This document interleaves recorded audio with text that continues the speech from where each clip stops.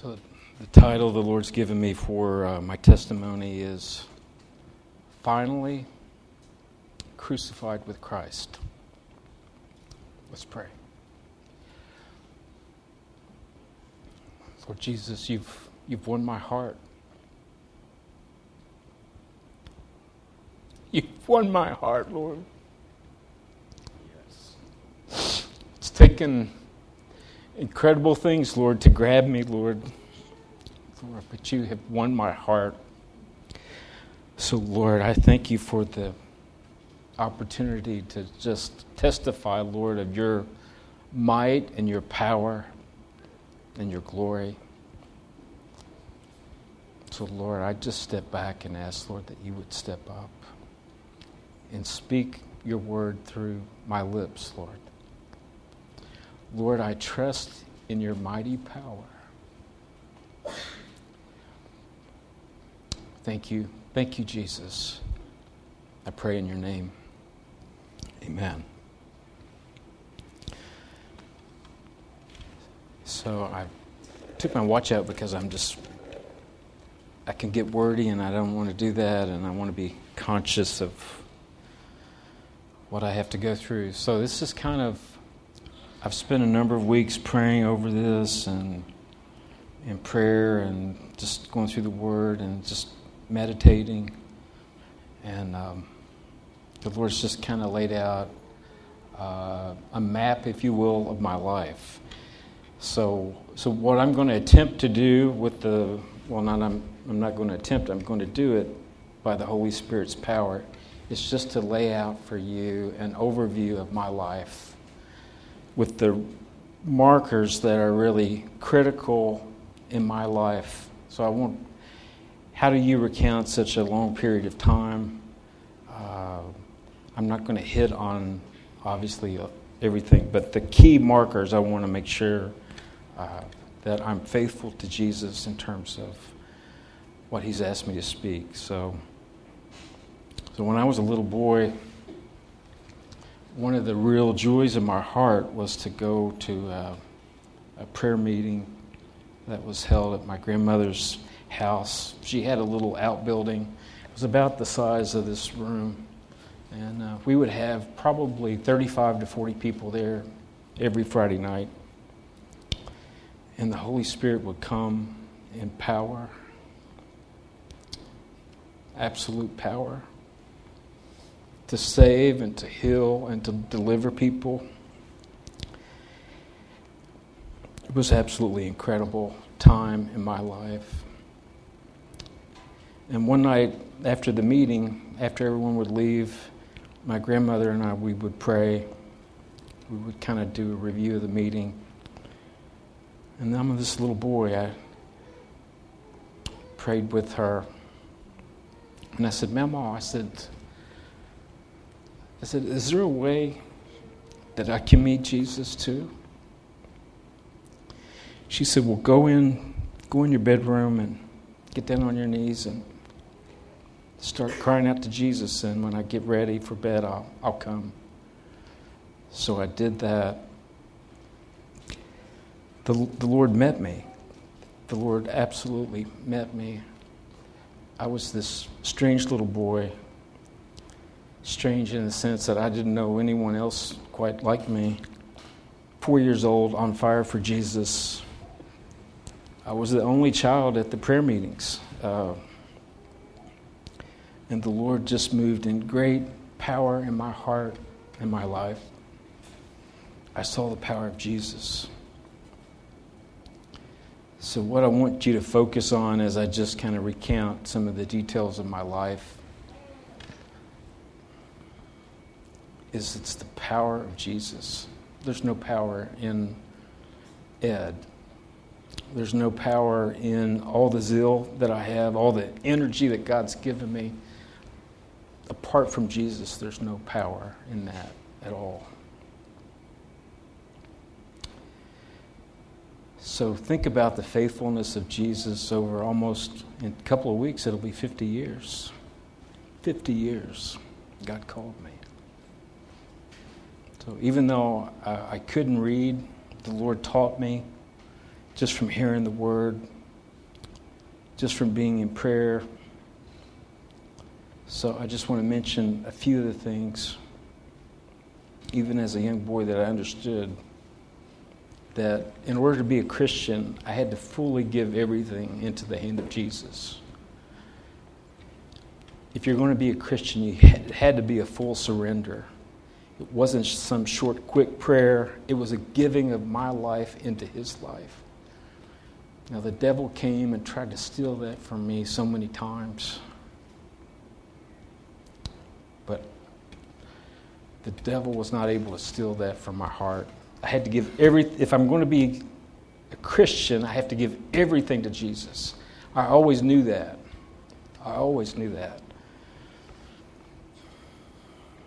There also was this intense battle to be fought against Satan. Intense battle. I'll just recount one little story. Every summer, right around my grandmother's birthday, her backyard would flood. And sometimes it was right next to a creek. The creek would overflow. And Satan would come every year and said, Ruthie, her name was Ruth, Ruth, you're done. This year you're going to be flooded out.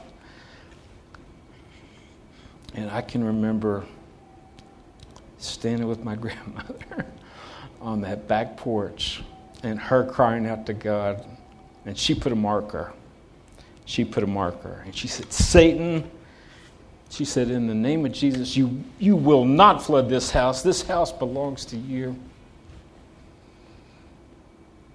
And she said, will you stand with me, Eddie boy? She called me Eddie boy. Will you stand with me, Eddie boy? And I said, yes, Mama, I will. And so I prayed and I cried out. She didn't have a phone, so we didn't have any way to get help. She said, we're not leaving the house. I said, yes, Mama. I said, I agree with you. We're not leaving the house. We're going to trust Jesus. The house was not flooded, ever. Even though her backyard was, it was up close. It was up close, water everywhere. So I knew that there was this battle that had to be fought. I knew that Jesus loved me. So how can you serve a Jesus you think hates you? You have to know, you have to have an assurance in your heart and in your spirit that God loves you. If you don't have that, how can you surrender your life to him? And the other major thing is that there was absolute joy in serving Jesus. I had an incredible amount of joy in my life. Those were the most precious moments of my childhood. Now, the thing that I wasn't really prepared for as a child is once we come to Christ, that Gethsemane stone is lowered on our life. That Gethsemane stone was lowered on my life. I was absolutely crushed. I was mentally a little bit slow. They thought I was mentally retarded. When I started school, I couldn't really speak. I was physically just awkward, clumsy. And, as I look back on those days, I think it was too many antibiotics and probably the vaccines that really undermined my health. And all I could do was cry out to Jesus for years. That's all I had. That's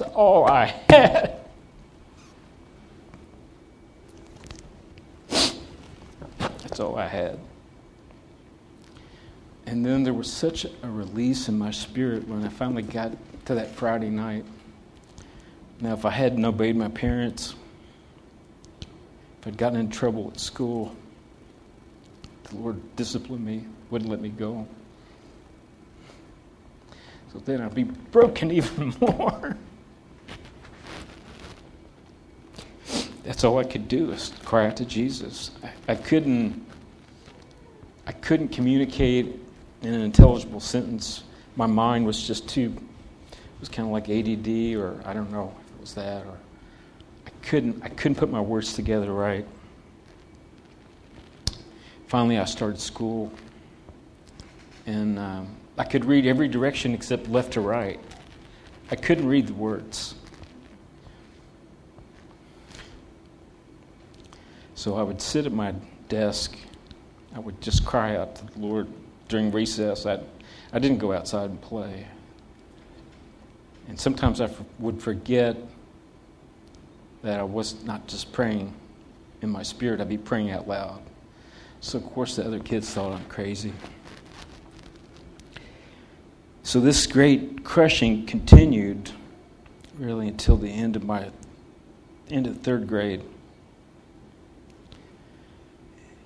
And I slowly saw that the Lord had begun to heal me. I was actually not in special ed. I could actually read things. I could actually understand. But instead of reading something maybe, 1 or 2 times like most kids would, I might have to read it 9 or 10 times to get the understanding. And even yet, I still, even though I work with a lot of smart people, I have to read things like, I read it. I have to, sometimes I'm slow of heart and slow of mind, and I have to just keep reading it until I understand. So the Lord had brought this great victory to me, and it was so clear. I went to summer school at the end of third grade, and it was clear that the Lord had finally healed me. So the Lord had given me such a great victory. Now, here's the problem when you get a victory, especially if you're new and you don't understand the ways of God. Sometimes we can take that victory, and that victory ends up in defeat. We can win the battle and lose the war. Let me explain what I mean by that. So this intercession for just me having a right mind finally came to pass. So Satan filled my heart with pride. So I was this proud little boy who could make stuff happen. So my heart was filled with pride. Now, I couldn't really tell anybody that. I don't think I ever did. But I was. I said, I can do anything. If I put my mind to it, I can do it. And so I took what Jesus had done in my heart and perverted that. And you see it in the scripture, and I'll just give you a few references. You can jot these down and look at them later. Deuteronomy 8:17 and 18. It's a warning from Moses. Then you can look at the life of Saul, the life of Gideon. So God brought them victory early on. They took that victory as their own and not the victory of Jesus. They perverted that. And so my heart, which was on fire for Jesus, had kind of morphed into a different state. So I went from being literally, as a very young child, on fire for Jesus to a lukewarm Christian. Now, what was the difference? The difference was that my heart was full of pride. That was the sin of the Laodicean church. I'm rich. I'm increased with goods. I have need of nothing. I can make it happen. I'm a can-do person. I can do for myself, thank you. And so I spent the next almost 15 years of my life having a zeal for God, but not knowing what was wrong. Something was wrong. There was this heart of pride that said, I can make anything happen. If I just put my will to it, I can make it happen. But yet, at the same time, I had a heart for Jesus too. Sense the lukewarmness. So you mix the pride with a zeal for God, you mix the two together, hot and cold, then you're going to have a lukewarm spirit. That's what I had. So I tried everything that I could, not knowing that I had such pride in my heart, I mean, I preached. I was a missionary in the denomination I was a part of. I did everything I could conceivably do in my flesh. And I still, Lord, something's just totally wrong. And I was at the last year of college, my last semester. I mean, I was a go-go kind of person. I mean, mow grass, take names. I mean, even as a little child. And the Lord just took everything away from me that last semester of college. I had 5 classes, 4 were for grade, and for me that was nothing. I didn't have. I had a little part-time job, but it was a handful of hours, so I had all this free time. So the gift that the Lord gave me at this point in my life was contemplation, was to look and see, where is my life really at? And the Holy Spirit fell on me and said, "You're lukewarm, Ed." And I was crushed. I was crushed. At the place where I would go to worship, we had a little prayer room, and you could sign up for that. I was there regularly praying, crying out to God. And the conviction grew more. And I said, Lord, I know this is my heart. And you said, be zealous and repent, but I don't know really what to repent of. It just broke my heart. And I made a few decisions at that point in my life. I said, I'm not going to chase the American dream. I gave up the American dream. I'm not going to pursue money. I gave up. I had a chance to go in the JAG. I called the recruiter and I said, Captain Miller, I said, I'm not going to go in the JAG. I said, I can't explain it to you, but I'm through with that. So finally it culminated after I'd been out of school for a couple of months, and I had my first apartment, living on my own. And I was alone, and I cried out to God, and I said,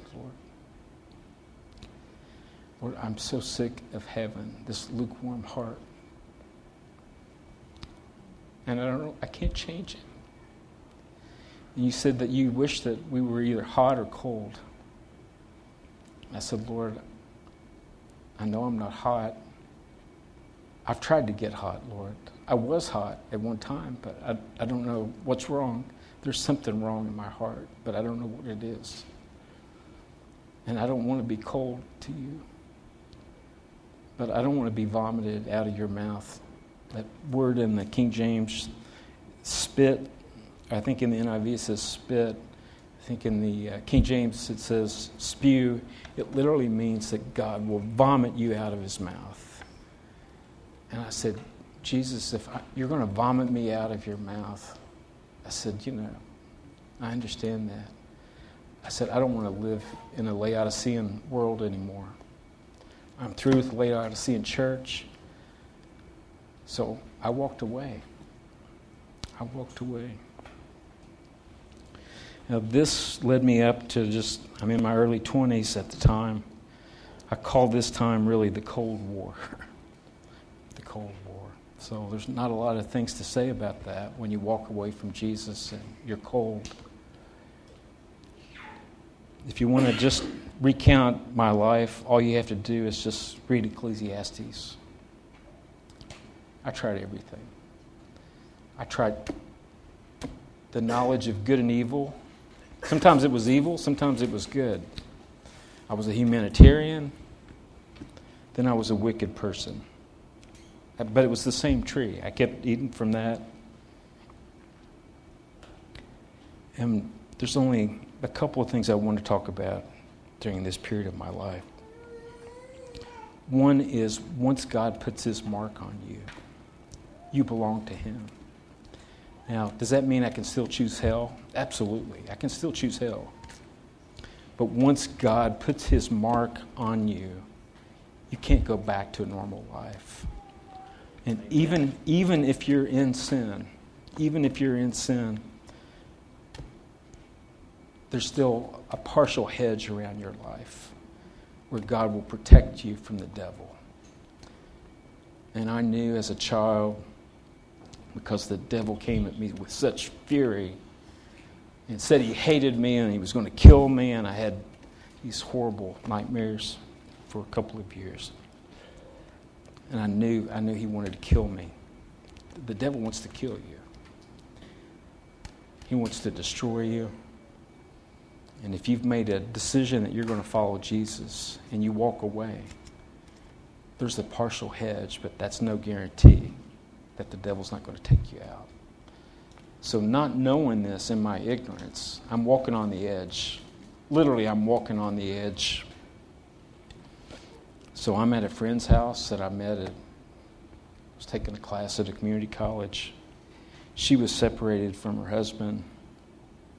Her estranged husband shows up out of nowhere, drunk, out of his mind, with a loaded pistol, which he then proceeded to put right to my temple, just right here. He said, "I'm going to kill you." And then I heard, "Run." I don't know who said run. And I saw this look on his face, and I took off. And he just kind of stammered for just a minute, and then he came running after me, got in my car. And I realized that God had spared my life. That God had spared my life. So all I'm saying is that partial hedge that you have, God might choose to let it down even further. And so it went on in my life, and I tried everything. I went from psychotherapy to philosophy to this foolishness, really, just packaged differently. Mostly the same kind of stuff. To where I went from there, and then I got involved with the New Age in the spirit world. And finally, after 35 years, almost 36 years old, I married a woman. Now, if you'd asked me about her, I would have said, well, there's nothing wrong with her. But she was a witch. She was a master astrologist. Now, what I'm telling you is that angered the Lord. That small hedge that was around me got much smaller. And I didn't really know why at the time, but I was ashamed of our getting married. We ran off to get married. I didn't invite my family. We ran off, and I thought I was going to die on our honeymoon, literally. I didn't know what was wrong, but something was dreadfully wrong. And so her life, that she didn't have that hedge, and so Satan just rampaged both of us, destroyed her health, destroyed our finances, destroyed everything. So we didn't have much of a life together. And it was about 6 months before she died. I came home from work. To find her in a pool of blood. She tried to clean it up because she thought I would just kind of freak out.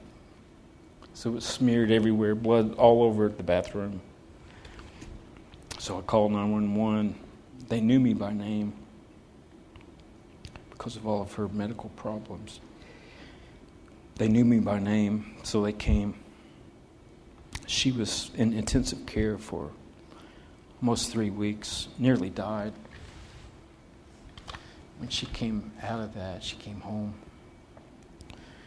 This was a few months before she died, and we sat down and talked, and her name was Sheila.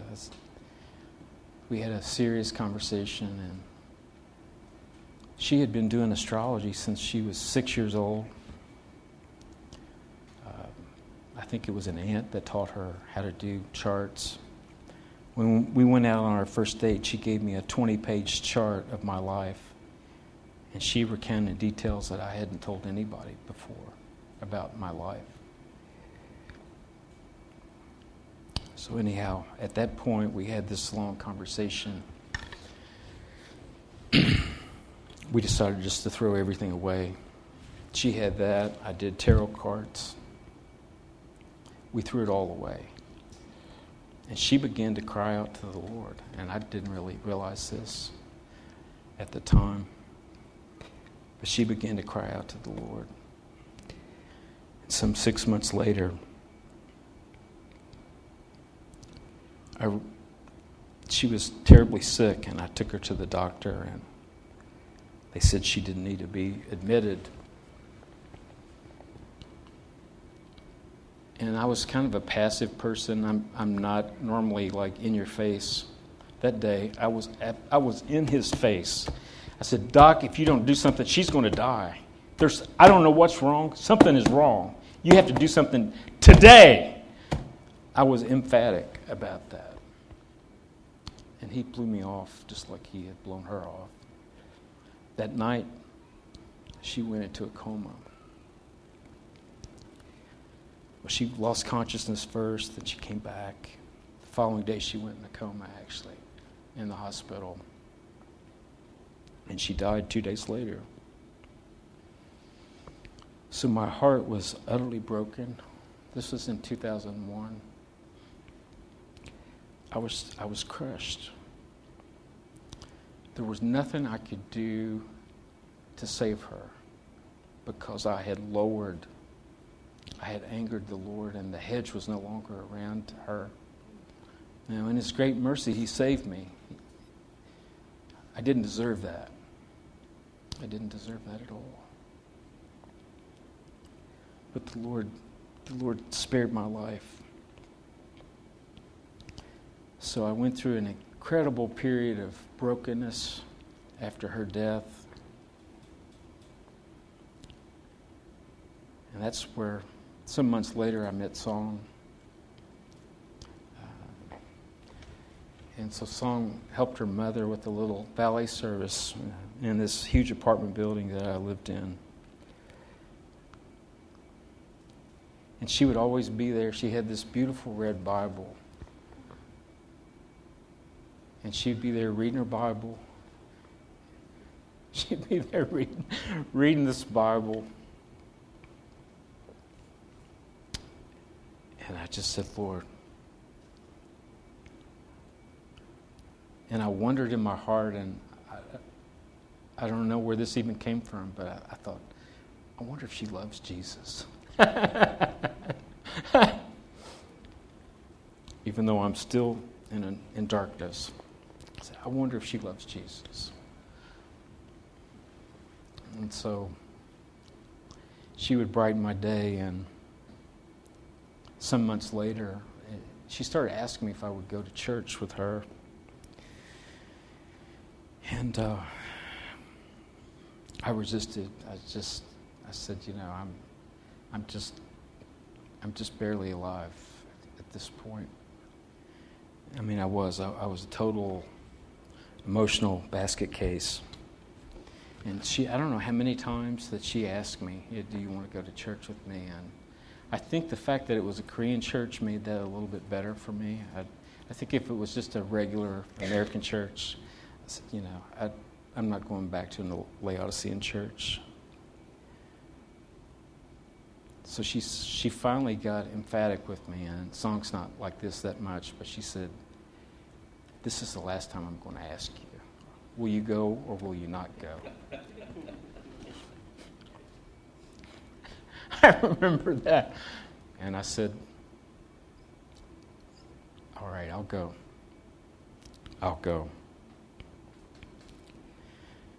And so the Lord began to deal with my heart and her heart. And we began to see each other, and we began to go to this church. And for those of you who don't know much about the Korean church, there was an awesome revival. I think it was 1908 or 1907. I can't remember which year it was. But almost every Korean church has early morning prayer together as a body. And depending upon the church, it's either at 5 o'clock or 5:30, something like that, every morning. And so I would go from where I live, which is around Bailey's Crossroad, to Springfield. I'd go to early morning service. I'd meet her there. I'd pray, and she'd go to work, and I'd go to work. And we did that. And there were always so many different things going on in the church. There was a little back building behind the church. And Song and I would meet a couple of nights a week, and we would just literally pray together and cry out to the Lord. And so the Lord began to deal with my heart. And I won't go through the whole journey of that, but I'll just mention one of the big things that happened. Because of the circumstances surrounding my first wife's death, I decided to get an attorney.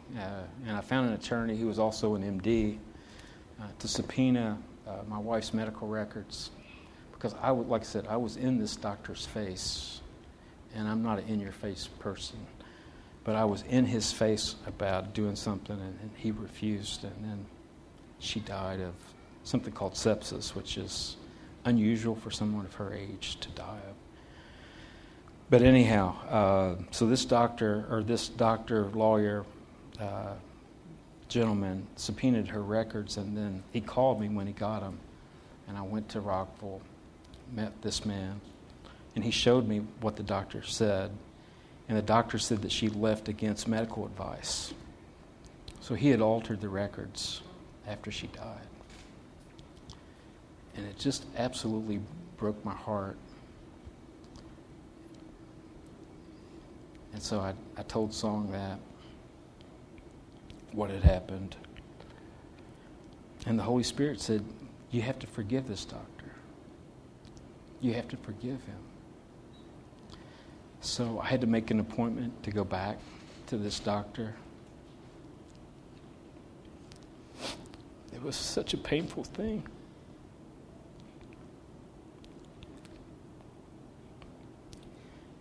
And the Lord said, forgive this man. Forgive this man. I honestly didn't want to do it. It was painful. But Jesus brought me through that. He brought me through that. And he began to really move in my heart, in my life, and began to change me, who I was. So I was slowly becoming what God wanted me to become really all my life. And I remember shortly before I came here, I hooked up with this place called Sermon Index. I don't know if you ever listen to online sermons, but there's a wonderful site called Sermon Index. And I just wasn't really getting fed at the church that I was in. And so I remember David Wilkerson from my days in college.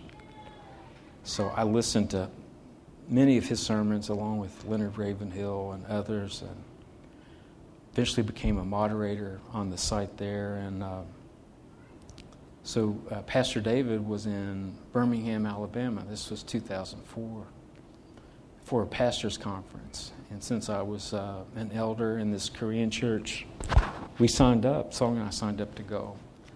And the Lord let us go to that. And we spent that weekend with Gary and Pastor David and Pastor Neil Rhodes, if you know him he's actually in Gary's church now, I believe. But these dear brothers, we spent the whole weekend together. The Lord knit our hearts together in this huge place in Birmingham. And that was right around the time I started coming here. And so I think Pastor David came to D.C. shortly after that, because I remember going down there for that. And I know many of you, I know Pastor Ray was down there, and I spent some time talking to Gary there, and it was a wonderful time. It was a wonderful time. So the Lord, as I came here, the Lord was dealing with my heart. So one of the things that I always knew, that when I obeyed Jesus, then I always had joy. I had joy. God gave me great joy. Now, some of you don't know what I'm talking about because you've never really given fully everything into Jesus' hands. You've never really just given him your whole life. But I'm telling you, when you give everything into his hand, there's joy. Amen. There's joy. Now, it's in the midst of crushing. It's in the midst of trials and difficult circumstances. It's not the absence of all those things, but you have the joy of the Lord in the midst of all those things. And so the Lord brought me through, and then whatever the Lord asked me to do, I'd pray, and then the Lord would direct my steps and all. But it finally got to the point, and Catherine has spoken many times about it, this bitter root, this part of our heart that wants to maintain control of our life. So the Lord would ask me to do things that would cut against that. And so I would find in my heart the Lord asked me to do something, and I didn't have any joy. And I couldn't figure out why. It just disturbed me. It disturbed me that I obeyed Jesus and I didn't have any joy. I said, something's wrong with that. Something's wrong with that. And so I would go from like one thing to the next, and then I never had this release in my spirit. And finally, I just said, Lord, something's wrong. I don't know what it is. There's something in me that I don't know. I don't know what it is, but there's something in me that has to go. And finally, it got to the point where I was just so angry because I didn't have any joy. If I obeyed Jesus, then why didn't I have any? Why was there no release in my spirit? It got to the point in my prayer closet at home, I was just literally just screaming at God when I would leave. I did what you asked me to do, and yet look at my heart. I'm angry. I said, there's something wrong with me. And there was something wrong with me. This whole pride, this whole issue of pride, I'd never honestly dealt with before God. I'd kind of masked it under all this zeal that God's given me. There's no sin in zeal, but there's really sin and pride. And so I would obey Lord through the prism, and Catherine mentioned it today, so it's amazing, against this prism of my own understanding. And so as long as it matched, then I was okay. If it didn't match, then I would be upset. And I'll give you an example or two. We had someone come and do some work at the house. He overcharged like almost 80%, and he said he was a Christian. I knew what the going rate was for what he did. And I just got angry in my spirit. I said, Lord, just let me at him. Just let me give this man a piece of my mind. How dare he do that under the guise of being a Christian? And the Lord said, you leave room for my wrath. That was the word. So I finally came into agreement with that, but there was no release because all I did was just the straight obedience. So obeying Jesus is not enough. There has to be a crucifixion. There has to be a place where my life is over. Amen. Where my life is over. Amen. And so if you go back to look at that Revelation chapter, it talks about having gold tried in the fire. You all have read that before, right? So when the gold is tried in the fire, the impurities float to the top. And then in the midst of that fire, that's where you can see that pride because it's whitewashed. And so I had a whitewashed heart. And so finally, I just got fed up, and I left. This was 2009. 2009. So many of you reached out to me after I left. I know Pastor did. I know Michelle did. I know Michelle did. I know many of you reached out to me. And I was ashamed to talk to you because I said, Lord, this is just utterly unclean. If there's something utterly unclean in my heart, how can you ask me to do something and then me have this anger in my spirit? I said, this just makes me sick. It makes me sick. So finally one day, I said, Lord, I know you know all things, and I know there's a record being made of my life, and I have to give an account. I have to give an account before Jesus of my life. So I went to my prayer closet, and I sat down, and I said, Lord, you've been faithful to me. This is for the record. This is not my heart, just you analyzing my heart. I'm going to just say it like a YouTube video. I'm going to make a YouTube video in the Spirit. Lord, you've been faithful to me. But Lord, there's something wrong in my heart. I don't know what it is, though. I honestly don't know what it is. I just know that I can't serve you with a clear conscience when there's something unclean in my spirit. What kind of testimony is that to your power? I will not defame your name. That's why I didn't call you. I was ashamed to talk about it. I was really ashamed to talk about that. So all these years since I've been gone, given how analytical my mind is, I just kind of replay things. So this is what the Lord asked. This is what happened. This is, So it was just like I don't know if you've ever played a video where it's just on a loop. It just keeps playing.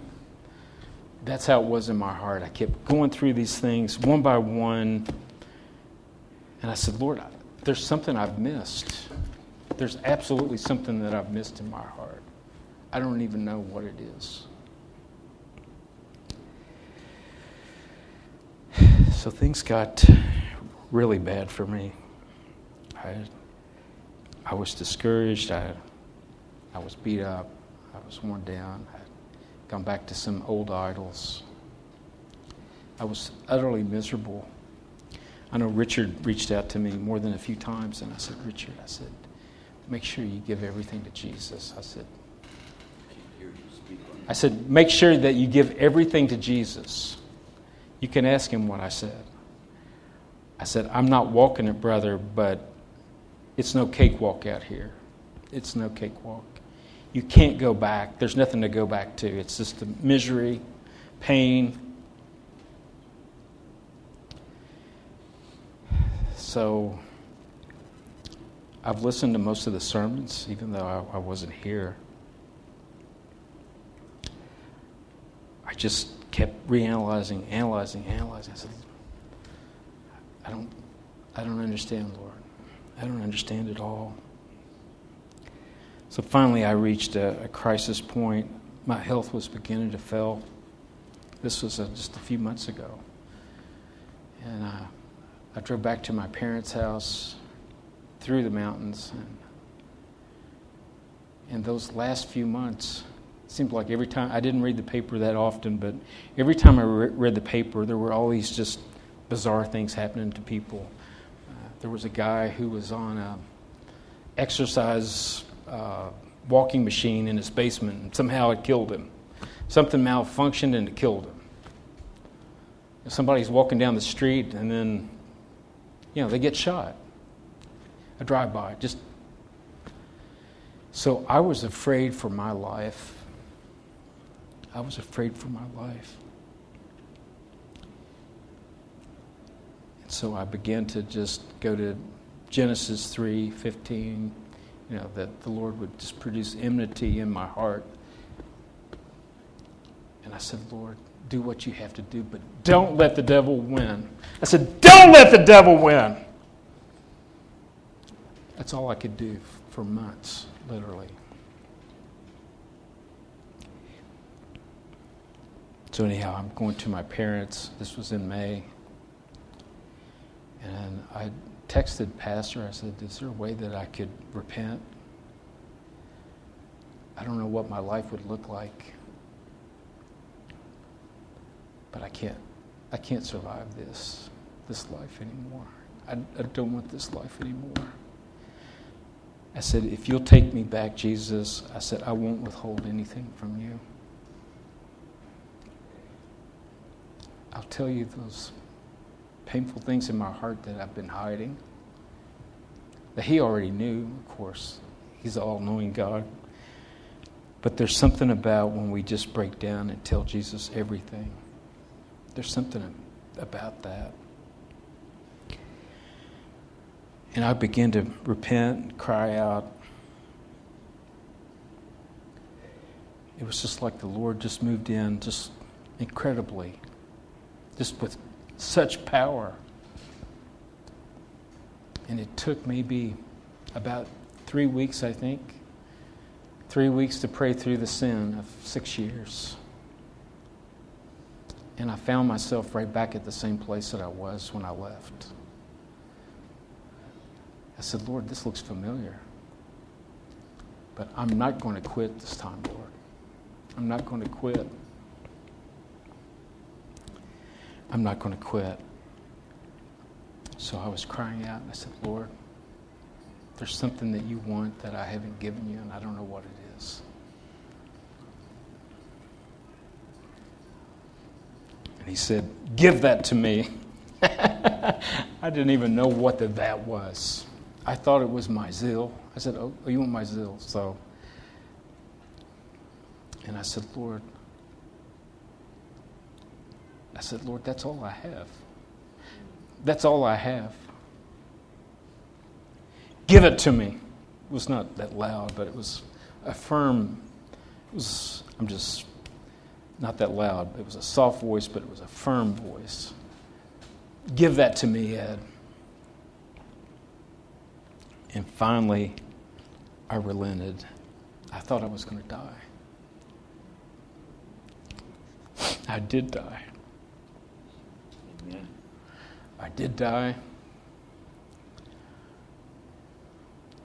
And then all of a sudden it was like, I know Pastor's read it many times, and I think he read it last week, where Finney had this such peace with God. I thought, where's the conviction? What's wrong with me? Jesus said, where are you, you know? For 3 days, I slept like a baby. And the Lord showed me that it wasn't this zeal that the Lord's given me. It was my pride that He had taken. It was the pride. It was where I wanted to be in charge. And I mean, I've analyzed many of the people who came here and left and looked at the similarities, and I know the Lord has to bring us to a place where we're crucified with Him. So if you look at Matthew 7, and I'm not going to read the scripture, but the end of Matthew 7, there's two groups of Christians. There's those who wanted to go do things for God, but they were not crucified with Christ. They did all these wonderful things for Jesus, but they had not been crucified. They didn't give up control of their life. They didn't utterly die out, as Pastor would say, or Michelle, or David. So I'm here to tell you that you can be crucified with Christ, that you can give Him everything. Now, I'm still a baby. I've got to grow up. I've got to mature. I'm not a finished work by any stretch. But I'm just saying the Lord is absolutely faithful. And once I gave Him that, as I've obeyed Him, whatever it was, I've had the joy of the Lord. There's a joy in following Jesus. But it only comes as we fully give everything into His hand. I mean, my grandmother literally beat Proverbs 3, 5, and 6 to me. I think she read it to me every time she saw me because she knew what a strong-willed little boy that I was. But that was the word of the Lord this morning. Thank you. I said that was the word of the Lord. And the Lord spoke that to me time and time again. Trust in the Lord with all your heart and lean not on your own understanding. So I know that Jesus is moving in power in this fellowship. I know He wants to move in your heart, wherever you're at. I would encourage you, if you've not given everything to Jesus, to try Him. It's just to give everything to His hand. The Holy Spirit is the one who will tell you what to do. You don't have to figure it all out. You don't have to search your own heart for sin. You have to have an open heart to hear what the Holy Spirit would say to you. And you have to spend the time. So I would encourage you to go back and spend some time and just ask the Lord to show you your history laid out. And I can tell you over a 50-year period, the Lord's been absolutely faithful with me. Now, I have not been. But the Lord has been. Amen. He loves you. He loves you. Thank you.